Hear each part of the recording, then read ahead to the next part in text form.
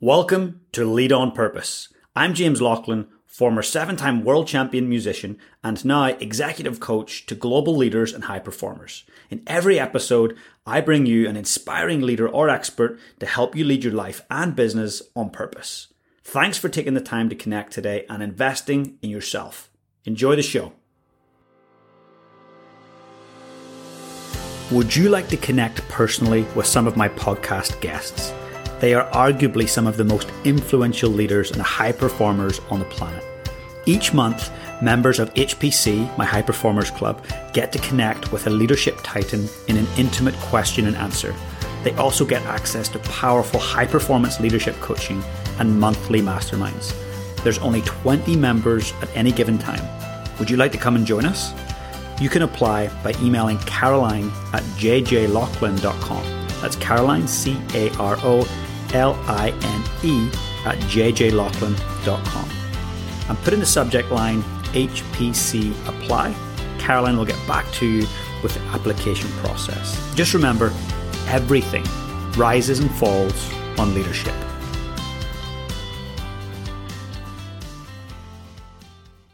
Formula One is the epitome of high performance. Today we get to sit down and chat with someone from Team Mercedes. Team Mercedes has 2 drivers, one being George Russell. Today we have the good fortune of chatting to Alex Casanovas, who is George's coach. So you want to get an insight as to what it looks like to coach someone who's a leader in one of the top high performance fields in the world. So I want you to sit back, enjoy, take some notes, and please share this with a friend.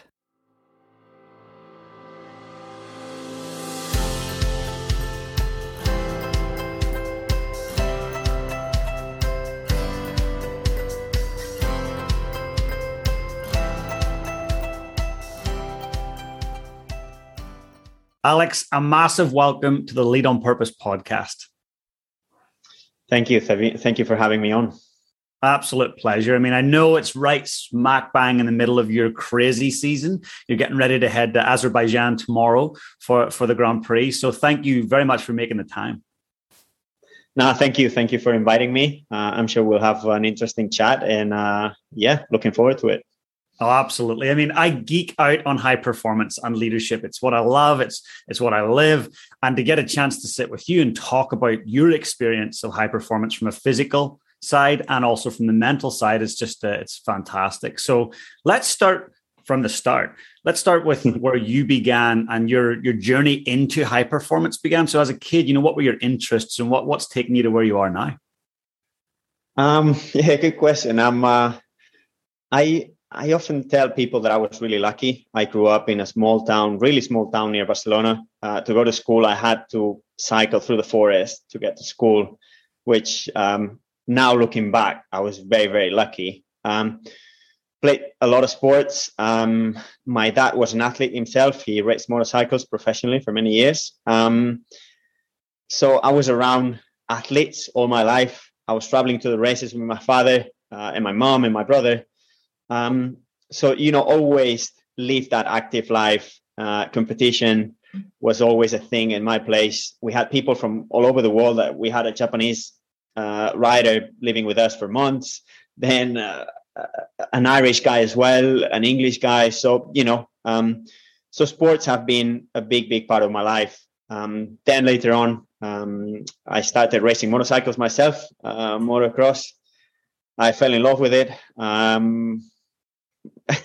I didn't like going to school. I have to say, I wasn't the best student. I was not made to be or to sit down for so many hours a day and listen to somebody talk. But definitely, I really enjoyed moving. I really enjoyed being outdoors. I was obsessed with racing, winning. I really wanted to win. I didn't win much. But I had a short career, raced at a good level, let's say, world championships and raced in America a little bit. Many injuries, as you probably know, motorcycle racers. And then at some point, my mom, she said to me, my mom's a teacher and also she has another degree in history. She said, I think you need to go to university. And probably it was devastating to hear that. I was like, I don't want to. I really don't want to. And funny enough, I said, okay, I'll do it for you. And I'd say after 2 months, after being in university studying sports science, I fell in love with it. I truly fell in love with physiology, biomechanics, anatomy, everything. The people as well that I was surrounded by, they had the same passions. They love movement. They love to train. They love sports. So that was really, really fun. And I think by the third year, I realized that's what I wanted to do. And then I knew I liked more studying in sports science and strength and conditioning than actually like racing. So, then the priorities changed. Finished my degree, worked with different athletes. I was lucky enough to work with some of my professors back in Barcelona in the High Performance Center. The government in Spain has different high performance centers around the country. We have one in Barcelona. I was working with him, with this professor. And then after a while, the opportunity to go to Finland to study a master's came up. I took it. I always liked to live abroad. And it was amazing. It was really, really, really great opportunity. Great country, full of smart people, a lot of resources at the university, which was, I was not used to it. And I was there. I started working as well with different motorcycle racers from Finland, figure skaters, basketball players, you name it. And I think during my second year there, there was this job offer that Hintsa put out. Hintsa it's a company, a Finnish company that works with a lot of Formula One drivers. And I applied. I did apply for it. And then I did the first interview, second, third, fourth, fifth, sixth, seventh. And on the 24th of December, they told me I got the job. And so that's how I got into Formula One. My client was going to be George Russell, 17-year-old kid from England with a lot of talent that Mercedes, signed up. And that's where it all began. That's incredible. What a Christmas present on December 24th, eh? It was. I was very excited. That's amazing. And it's interesting, you talk about the motorcycling. I grew up in Northern Ireland, and certainly my dad is really into motorcycling and still is. And we would go along to the Northwest races. And Joey Dunlop, the Dunlop family were just amazing. But to see Joey Dunlop race was just phenomenal. Did you ever have a chance to watch him in action? No, I've never had a chance. No. He's world class. He's a world champion. He's passed along since now, but he absolutely amazing to watch. So that transition from sitting on the saddle to then getting into the academic side of it, what was the biggest challenge for you transitioning from that? Interesting. That's a good question. The biggest challenge for me was obviously when you're racing, you're just thinking about how to be better. Mm-hmm. Don't get me wrong, you do that at university as well. You want to do better for yourself, but that competition aspect is not that clear. But then again, I remember treating the exams as a competition. And if I left the exam not being completely happy with my performance, I was actually smiling, thinking I'll be better next time. Like I'll study a bit harder, and I know I need to go back and read that book. And, I treat it a little bit like competition, but then it wasn't same. Racing motorcycles, like, wow, the adrenaline is insane. And on Mondays, you're like, your body needs that adrenaline and you don't have it. And it's almost like a hangover. And obviously at university or studying, you don't have that. And probably the second biggest challenge was trying to do both. Mm-hmm. I'm still racing. I was racing for an Italian brand then. So doing both things was a bit of a challenge, but again, like I truly enjoyed studying because I saw every time I went to class, they were telling me things that I was experiencing or I had experienced while training. And I always liked training off the bike as well. I always liked the gym. I always liked the cycling, the running. And I was, they were telling me things. I was like, oh, it makes sense. So I did enjoy it, like every minute of it.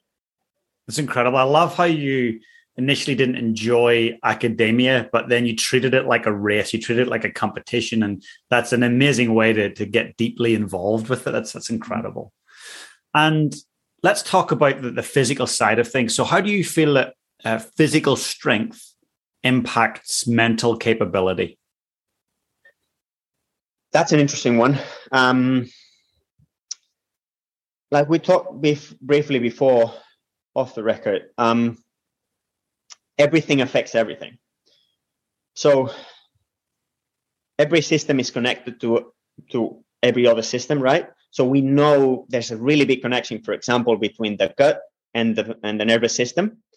So we know that if we don't eat well, we're not going to perform well at a nervous system level, right? And it goes the same way with everything. The muscles have such a big impact, for example, in metabolic health, that correlates with gut health and that correlates with nervous system health. But there's many ways, and I always like to simplify things here. And I'll put it this way: somebody comes to me and wants to get better, wants to get stronger. Let's say they want to lose weight, right? It's a big thing. It's a general thing that people ask, right? After 6 months, you've lost a little bit of fat, you gain a little bit of muscle, you feel better, you can move better, you can cross the road quicker. You look in the mirror and you like yourself a bit better. All of these things, and I know it sounds silly and very simple, but all of these things will make you feel better, and it's a snowball effect. But like, again, going back, we understand more and more and more that being healthy in every area will affect other systems, if that makes sense. Oh, it totally makes sense. And what's really interesting is that when people watch, let's say Formula One, they see the racer on the track and the driver's out there doing his thing by himself. And they're like, wow, such a solo sport. But actually, when you look behind the scenes, there's this huge team, right? Yes. And there's different coaches. So I'd love to chat about the importance of having that team around you. So, obviously you've got a very important role with George. What does that team look like and how does that help George get to peak performance? Yeah, you nailed it there. Just thinking about just to put it into perspective, at Mercedes, there's 700 employees for two cars, right? And then there's 1,000 employees in the engine factory as well. So it's a massive team behind you. All of that people are working for those two cars, right? But then that's, we are at the factory often doing simulator training at the gym and doing marketing and stuff like that. But you don't see it as much as you see the race team. Mm-hmm. But that race team is such an important thing. Like if the mechanics are not on it, then they make mistakes. If I always put it this way, if you're not 100% on it, you start taking step backs, but like small ones, just a tiny ones. But that's what actually makes the car win or lose. And same goes for the engineers. Like, do I put that a little bit extra?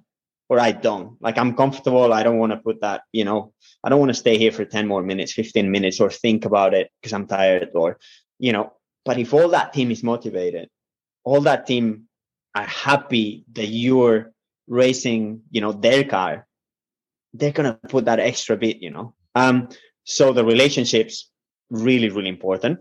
And actually, funny enough, this year with George, we decided that we would do sessions at the gym with our main engineers. So our 3 main engineers, I coach them as well. So we want them to be physically fit so they feel better throughout the whole season, so they perform better. Jet lag plans, all of these, like we're actually trying, to make sure that, our team is ready to perform at their best. And again, making sure that they're happy, talking to them, being yourself with them, like not being fake. I think that's very, very important because they've seen many drivers, and a lot of drivers, they don't want to talk to the mechanic sometimes, but just being a normal person, because we all are, right? And that goes a long way. That's really powerful, particularly for the listener that's maybe in a leadership position at a company or at a team or leading a family, like that aspect of physical leadership. Like when you're in peak physical shape, it's going to help you throughout the season. So whether it's a racing season, whether it's a financial year, whether it's a life ambush in the family, things are tough, having that physical base is going to make life so much easier. Completely. And again, like I said, I like to simplify things. And these 3 engineers, if they're fitter and then their backs do not hurt, their knees don't hurt, that's one thing that's out of the picture. And, they perform just for that simple reason, they perform better. Mm-hmm. They really perform better. And we know that exercise makes you happy, right? So it makes you feel better. Different chemicals in the brain help that, right? So all of these little things add up. Sleeping, again, going back to the simple things. If we sleep better throughout the year with so many time zone changes, we know that they're going to perform better. So why not help them, right? Like, why not tell them what to do to be at their peak performance every weekend? So, yeah. And it's the slight edge, like what I hear you saying, it's like it's the 1%, even less than that. It's like the tiniest percentage of the input and increase. So to me, that says a lot about the culture at Mercedes and like a high performance interconnected culture. So you being a team member at Mercedes, how would you describe the culture? Like, how do you feel like the vibe is? For me, it's funny because I was talking to a friend yesterday about this same thing. And I think George and we fit perfectly there. And I'm going to explain why. I've never met anybody like George, never in my life. I've never met an athlete or a person as driven to do well like as him. No one. And on top of that, he performs, that's another thing. But we feel that everybody there is the same, has the same desire, wants the same things. And I feel I fit. Like, I truly feel that I fit in this environment. Because when I talk with the engineers after a race, I feel it. I feel that things haven't gone well, but they want to be better. And they will get better. And it's not that they tell you. It's not, if I sit down here and I tell you, yes, I want to be better. What does that mean? That doesn't mean much. But if they show me that they want to be better. And I always show George that I want to be better. Always. And George shows everybody that he wants to be better. That's how this team works. And again, it feels really good to be part of it. It feels really, really good. It's incredible. And I guess, again, what I hear is that you guys all know where you're headed. You all are very clear. Like, there is the vision. That there's like Team Mercedes, we're headed there. And how does that get spread across like the 1,000 or 1,700 people? How does everyone buy into that vision? Do you guys talk about it? Is there something that maybe Toto or the team go, hey, this is the number one thing we're after? I think there's many factors here. For sure, Toto has a massive impact. And again, you can see it from him as well. He wants to win. And he's in every debrief. He's there listening, what the drivers say, what the engineers say. So, seeing the top person there, like trying to make things better, that helps everybody to want it as well. But also the fact that they hired the best of the best, like there's no doubt the best are there. And you see it, So I think there's a combination. Obviously, you need to reward people, and I know they do. In Formula One, if you win, you get rewarded. So it's a lot of factors, but for sure, Toto has a big impact in this, and you see it from the first minute. That's amazing. And being around like that proximity to powerful minds, that proximity to high performers, how do you feel that impacts you and your mindset?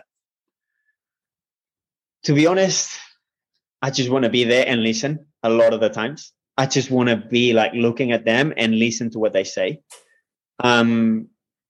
because it makes you feel better. Like the things they talk about, how they say things, how confident they are. I enjoy it. I enjoy to hear people. I enjoy talking to smart people, but more than talking, listening. I truly enjoy that. And that's what you get with this, like, for example, Toto, again, I'd really like to just listen, like when we're having lunch and it's an informal conversation, or, the top engineers at Mercedes. It's incredible to hear them speak, and like, also it's incredible to hear them think about the setup of the car, and like they take those 2 or 3 seconds and they come up with something, and you're like, wow, yeah, that makes a lot of sense. It's inspiring. It's for sure inspiring, and makes you want to be better. And that's something I feel as well, working with this team, and not only working with this team, but also working with George, and because he performs always, right? Like, you always want to put that extra bit, try to be better, right? So yeah, it's truly inspiring. Yeah, it's a culture of excellence, and it's kind of infectious. Everyone feels it, and everybody wants to step up to that. Yeah. A lot of times I have to say, I think it's called the imposter syndrome, right? I feel like I don't belong there. And I'm still very humble, and I promise you, there's a million things that I do not know, and there's still a million things for me to learn, but I'm just grateful to be there. And a lot of times I think about, like, wow, what I am doing here, coming from a small town, in Spain, and I'm here. So it's shocking sometimes. I think that's such a great trait to have, and at any leadership level, to have that level of humility and just being grounded. I just think that's a great strength. So don't lose that. Okay, I'll try not to. That's fantastic. And what would you say, since joining Team Mercedes and working with George, what would you say you've learned about yourself? That's a very good one. That's a good question. I think it's too recent to say that, or to, to find an answer to that. I think I've always been the way I am. I've always tried to be better, no matter what. And when there's a problem, when there's a problem on track or the performance is not there, I always try to think, what can I do to help with his performance here? And I don't think that have changed. Maybe the only thing that have changed is that because the results are there every weekend, you're a bit more motivated compared to when, you have 2 races, DNF. Or that the race is coming, that the car is not going to be there. We're now here to fight for something. And again, like I've always, and I think that's the reason I'm still working with George, because I showed him I really want this, and I really want to be better at what I do.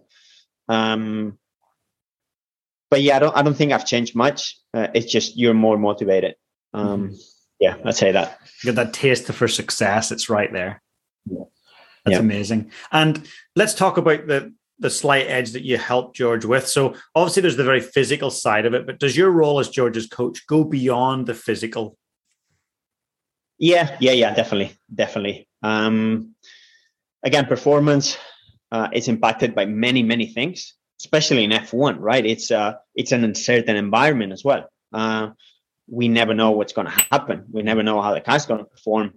There's so many things that contribute to performance. But obviously my role is human performance, and human performance, like we said before as well, it has so many aspects, right? It has so many layers. Again, simple things. If we're not happy, we're not going to perform. A happy athlete will perform for sure. I'd say, especially in F1, if you're happier, being happier is more important than being physically fit. I think. Don't get me wrong, being physically fit, it's really, really important. And the way that F1 is going, with more and more hot races like Saudi Arabia, Miami, obviously Singapore, Monaco, all these hot races, again, being fit is truly important for performance. But yeah, a happy driver will perform 100%. So a healthy athlete will perform. And we know more and more the connection between health and performance, and how, like how health impacts performance positively, and then performance impacts health. It's a circle. It's not a linear connection, right? It's a circular. So it keeps improving. So there's so many things. That's why we eat as good as we can and the right things at the right time. That's why we try to sleep as good as possible. And that's why we bring our own mattress, our own pillow, our own duvet to every race. We have a chef.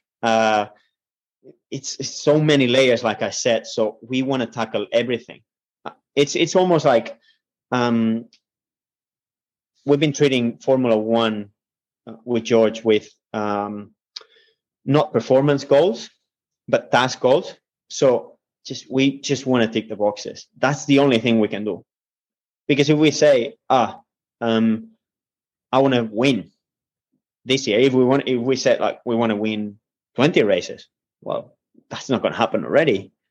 But we can say, are we sleeping well? Yes. Are we happy? Are we fit? Are we working with the engineers the amount of hours that we need to? Are we good with the media? Are we good with our partner?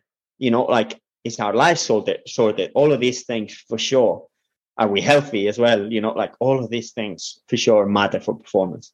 Now, I love that you're focusing on measurables that are within your control. Like winning the race is not always within your control. There's weather, there's other drivers, there's a vehicle, right?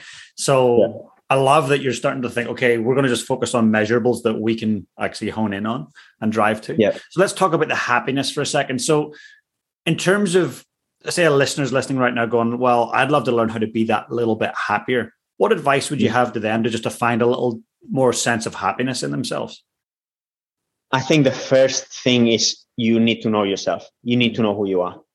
I think that's the most important thing. And especially for us in a world that can be so distracting and so, I don't know which word to use, but I remember in the beginning myself, I was like, wow, I'm in Monaco, all these boats and private jets going around and helicopters. And I'm like, who am I? But then you need to take a step back. I know who I am. I know what I like. I know what makes me happy.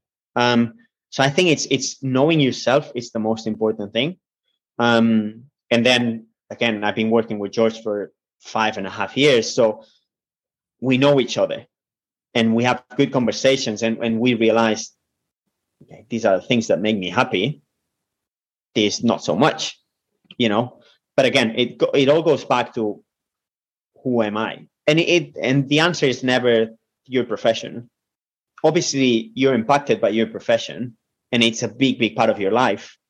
But it's never who you are. You are you, right? And again, going back to that impacts your life, for me, movement is such a big thing of my life that I know the movement will make me happy somehow, right? I know which things make me happy.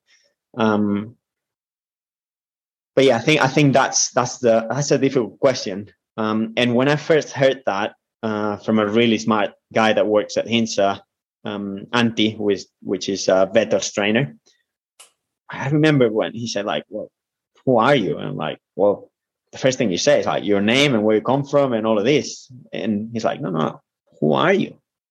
And once you get it, it's not an easy one to answer. I'm with you on that. I do corporate leadership training often, and all around influential leadership and how to influence others. And the first question I ask the group is like, who are you as a human? Who are you as a leader? And for me, it's about who you stand, like what you stand for and what you won't stand for, what you won't tolerate, and what does matter to you. So I love that that's the first thing that you really think about when it comes to happiness. It just makes so much sense when you know who you are. That's internal happiness, right? Yeah, but it takes time. It's one of those things. It's like everything. I think coaching in general, we just want to make impact so quickly, and we need to be patient and consistent. And it's a slow process.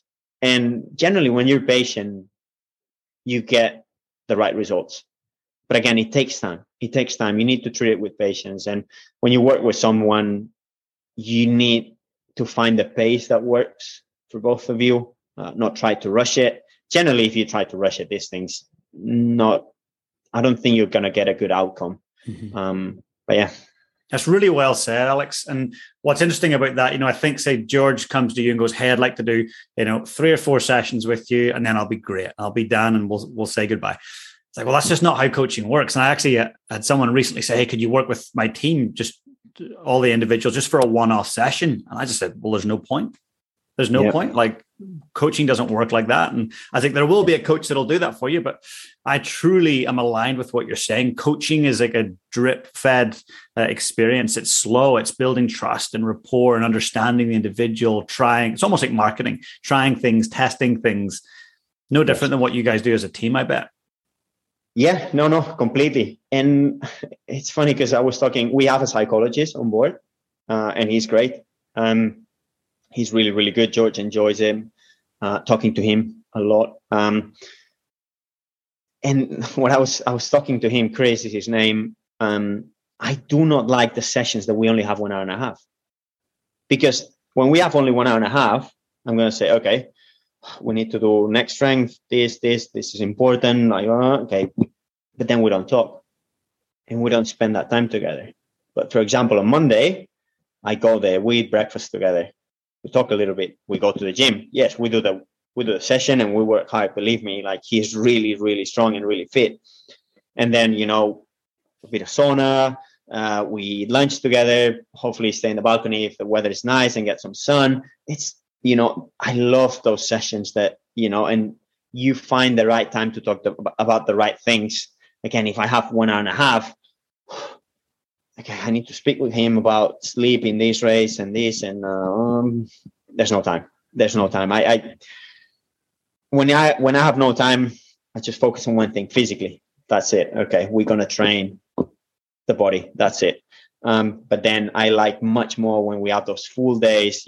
Time, you relax, you work. You go through all the motions there, and I truly enjoy those sessions, those days.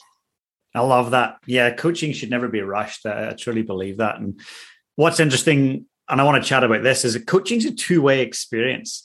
And when you're in the coaching seat, you're giving so much value to your client. And in this case, it's George. But in every instance, for me anyway, I've always found that there's so much that you get from your client in terms of distinctions and learnings and experience. So what is one or maybe a couple of things that you've learned from George about life or about mindset or determination? Is there anything you've learned from George at being, his coach?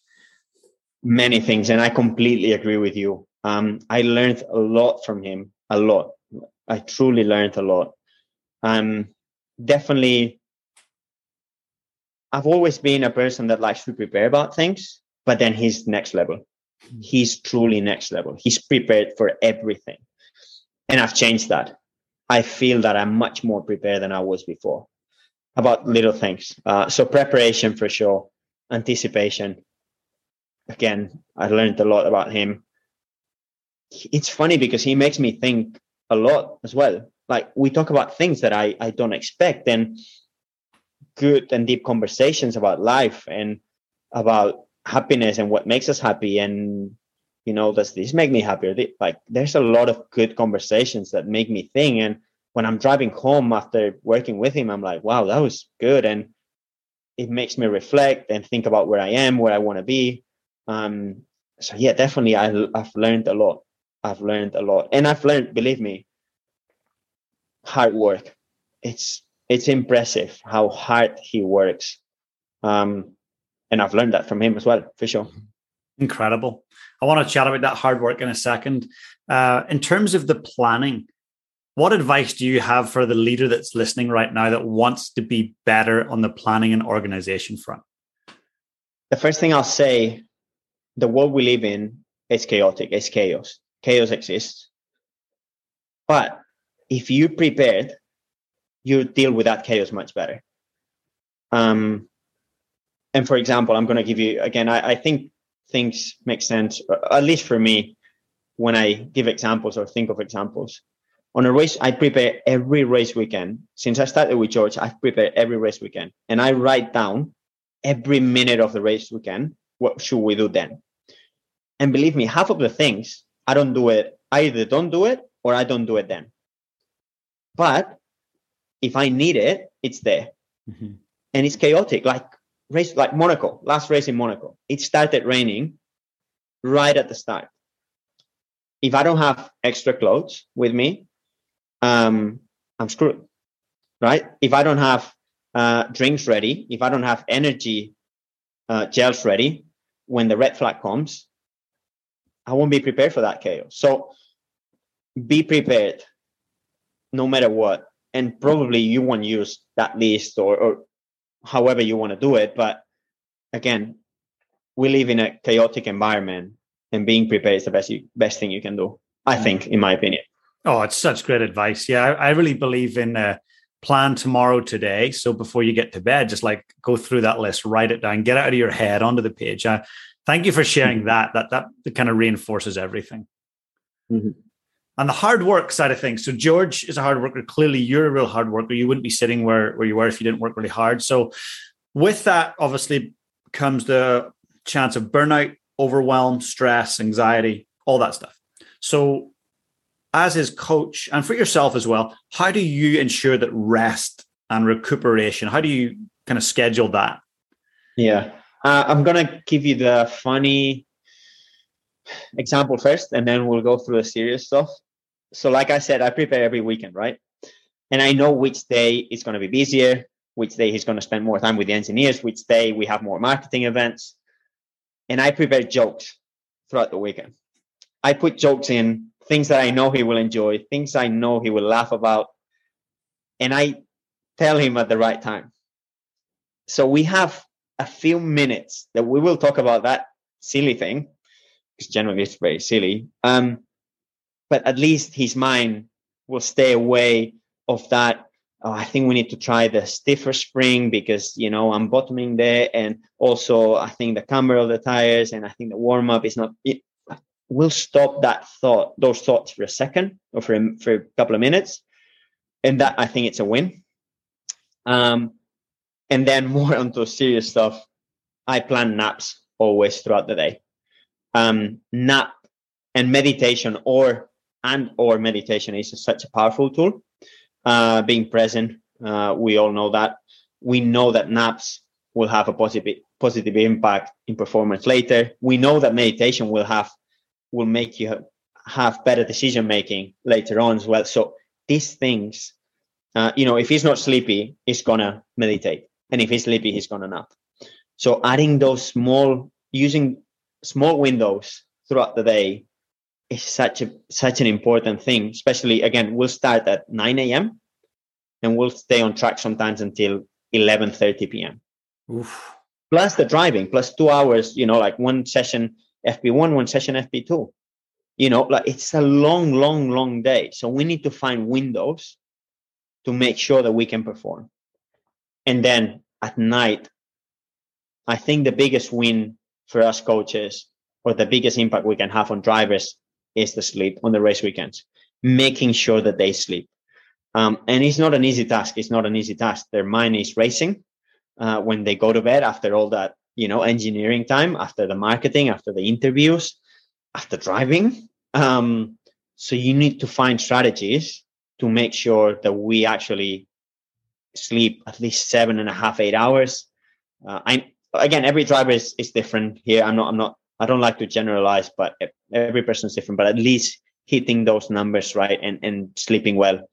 So yeah, there's a lot of strategies that we try to put in place. And again, it comes with time. Now, he's learned what to do and what not to do, but also there's some things that science says, oh, don't do this, don't do that, but actually works and helps him sleep better. So you need to be flexible as a coach. And yeah, I think that's a really important thing or asset to have as a coach, like being flexible, learn from your athlete, like you said before, learn what works for that person. But yeah, recovery, massive, really, really important. And what's really great about that, Alex, is like the listener that's listening right now, whether they're an athlete, whether they're running a company or a country, it's like these micro breaks, like making sure throughout the day you've got these little micro moments where you can break through meditation, napping. And I truly believe in the Western world, that's something we neglect. You know, we get up at 6 a.m., we eat pretty average breakfast, we get stuck in traffic, we get to work, we don't really take a break for lunch. And if we do, it's fast food.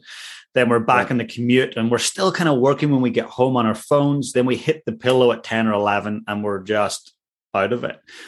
I love that you're saying like micro breaks. And even if it's breath work or meditation for a minute or a 10-minute chunk, it can make all the difference. So meditation is something I'm passionate about. I've done it for many, many years and I love it.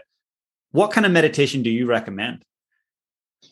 Obviously, meditation is very difficult, I think, when you start. Yeah. It's really tricky to understand because you're like, what am I doing here? Like, there's a million thoughts. So it's not an easy process, but like everything, if you practice it, you get better.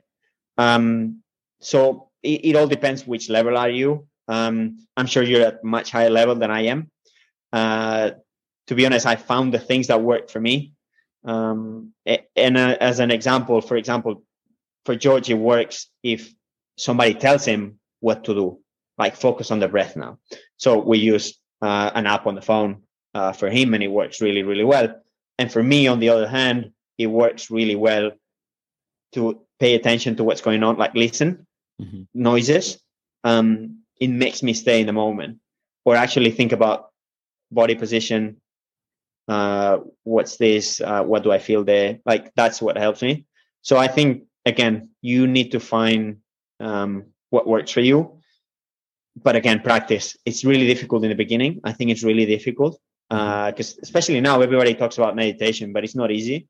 No. But give it a go. Like, be consistent and do it every day, and you'll get better. For sure, you'll get better. I'm so glad you brought it up. I wasn't expecting you to bring meditation up, and I'm so glad that you did. And I truly think it's a superpower for those that tap into it. It's, helps you focus better, as you said. It lowers your blood pressure, your heart rate.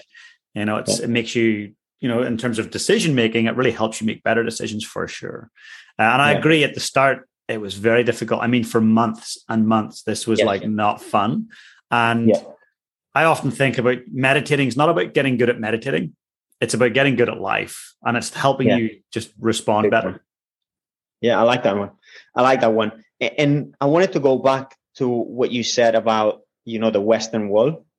And it's funny because obviously I come from Spain, and everybody jokes about, Spanish people, siesta, and, the sleep after lunch. And it was very difficult for me to implement naps with George. He comes from England, and then there's that view that you're lazy if you take a nap. But actually, it's completely the opposite. Like if we actually manage to take a nap before the session or before the race, we're going to perform much better. And we know it. Reaction times get better, for example. And that's massive, right? In Formula One. So, it takes time. And again, it goes back to, it takes time to coach someone. But once they see the results, it's really powerful. I love it. And what about longer term breaks? So like a 2-week rest or a holiday away. What do you think on that front in terms of a high performer, whether they're an athlete or not? What does longer term rest and relaxation look like? It's a massive thing. It's something I've learned throughout the years. Because again, you come from sport, and the more the better, the more training the better, and that mentality a little bit. And then you learn throughout the years working with athletes that rest is truly important. And again, I'm going to go back to an example. So I gave George, we program 3 holidays a year. Micro holidays in the first half of the season and the second half of the season. So after a race, a few days off. And then obviously we have the summer break, which is 10 days roughly in August. But every time I give him a small break in the middle of the season, he performs better in the tests that we do to make sure that he's fresh. So we do, for example, we do a sub-maximal aerobic test to monitor aerobic capacity, so VO2 max. It's a sub-maximal, so it takes 3 minutes, very easy. And we do a counter movement jump to make sure that he's ready and fresh to train. Every time we come back from a small holiday, the results are better. Wow. Every time. Because again, like, we're back to back races, training, marketing, and he sleeps good. Like, believe me, like, his average sleep is really, really good. And I'm really proud of it, actually. And he should as well.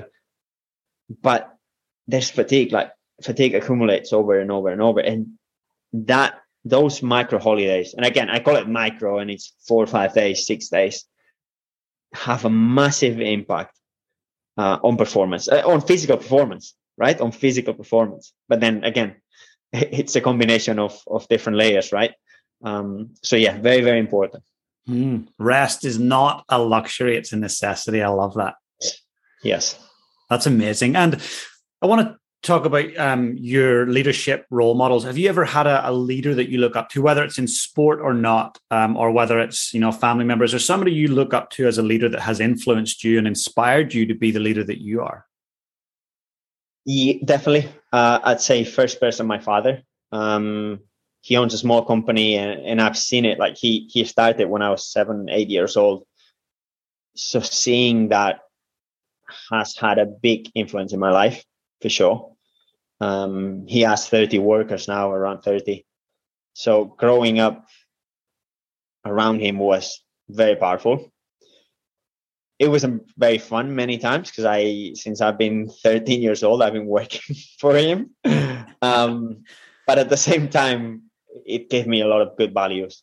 But then you learn from everybody. And I realized now that I'm older, I'm 36, you learn from everybody. Everybody you spend time with, you get, or at least I try to, they for sure influence you. And then I try to take the good things from that person, right? But yeah, I'd say my father for sure. And then a couple of professors from university as well. One that actually let me go with him and see how he worked with different athletes, which is not easy sometimes. But I learned a lot from that person as well. But again, learned from George how he deals with the team.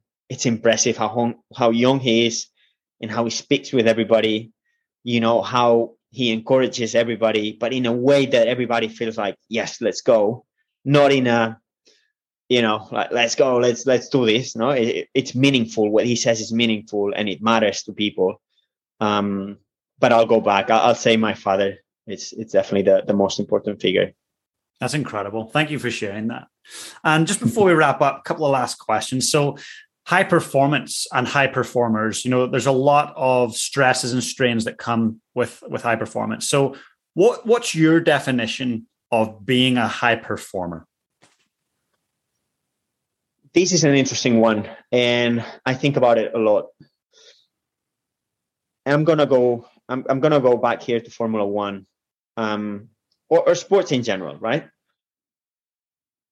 I work with a person, and that person has qualities, and those qualities are, a mix. It's a cocktail from the family he grew up in, what he ate, how much he moved, how many hours he spent doing his sport, how many sports he did, the people he raced against, it's a massive combination, right? But let's say you end up with this person that has X qualities. I think for me, I look at it, I need to optimize the maximal performance. I cannot improve his abilities. So there's a ceiling there. And I'm trying to make sure that he's as much as possible in that, at that highest level that he has or she has. So yeah, I think that's it. I think we all have capabilities and we all can get better. Don't get me wrong. We all can get better and we all get better with practice. At anything. But I think it's optimizing, making sure that you can perform at your highest level for the maximum amount of time. I think for me, that's what I try to do all the time. Mm-hmm. It's incredible. And it just reinforces again just how important it is to have a coach. And I think as we get out of the sporting world, often we forget about the importance of having that person that can hold us to account, that person that can challenge us, that can consult us. And, I see what you do with George as being just a vital part of his success and his future success. So I just want to applaud you, and I'm sure the listeners do as well. What you do is great. And for the listener, please, jump on Instagram and LinkedIn and connect with Alex. I'll put all of his handles in the show notes. And for sure, jump on the Mercedes Instagram and follow the great work that Alex does with the team. It's quite incredible. So I'm excited to see how Azerbaijan works out this weekend. By the time this show airs, we will know the outcome. But I want to wish you the best for that. Thank you. Yeah, looking forward to the race. It's funny because with this team again, you look forward to every race. I'm nervous. I'm nervous when I fly to a race, and that, it hasn't been like that for a while. So yeah, it's good.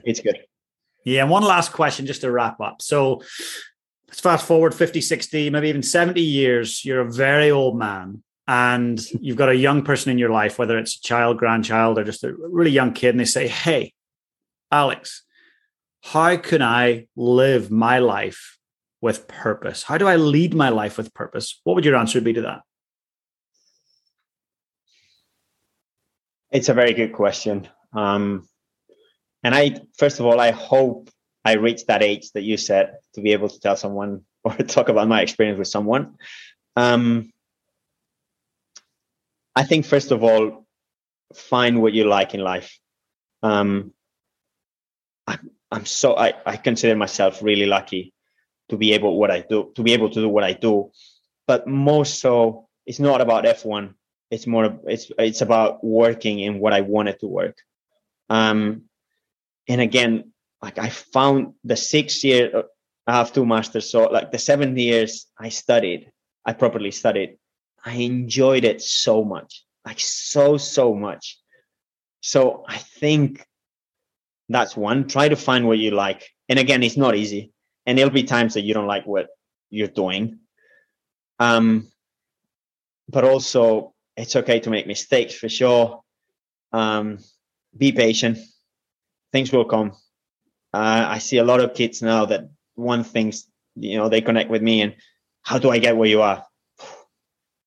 Take it easy and take step by step for sure. So like patience, I'd say patience is one of them, and find what you truly like. I think deep down, we all know what we like. And also learn to love what you do. Because nothing is perfect. Like my life is definitely not perfect. Nobody has a perfect life. But try to learn to love what you do. Such great advice. Well, Alex, thank you so much for sharing what you shared today. It's been incredible to connect. I'm sure it'll not be the last time. And I want to wish you, George, and the whole team the very best for the rest of the season. Thank you very much. And thanks for having me. Hey, thanks a million.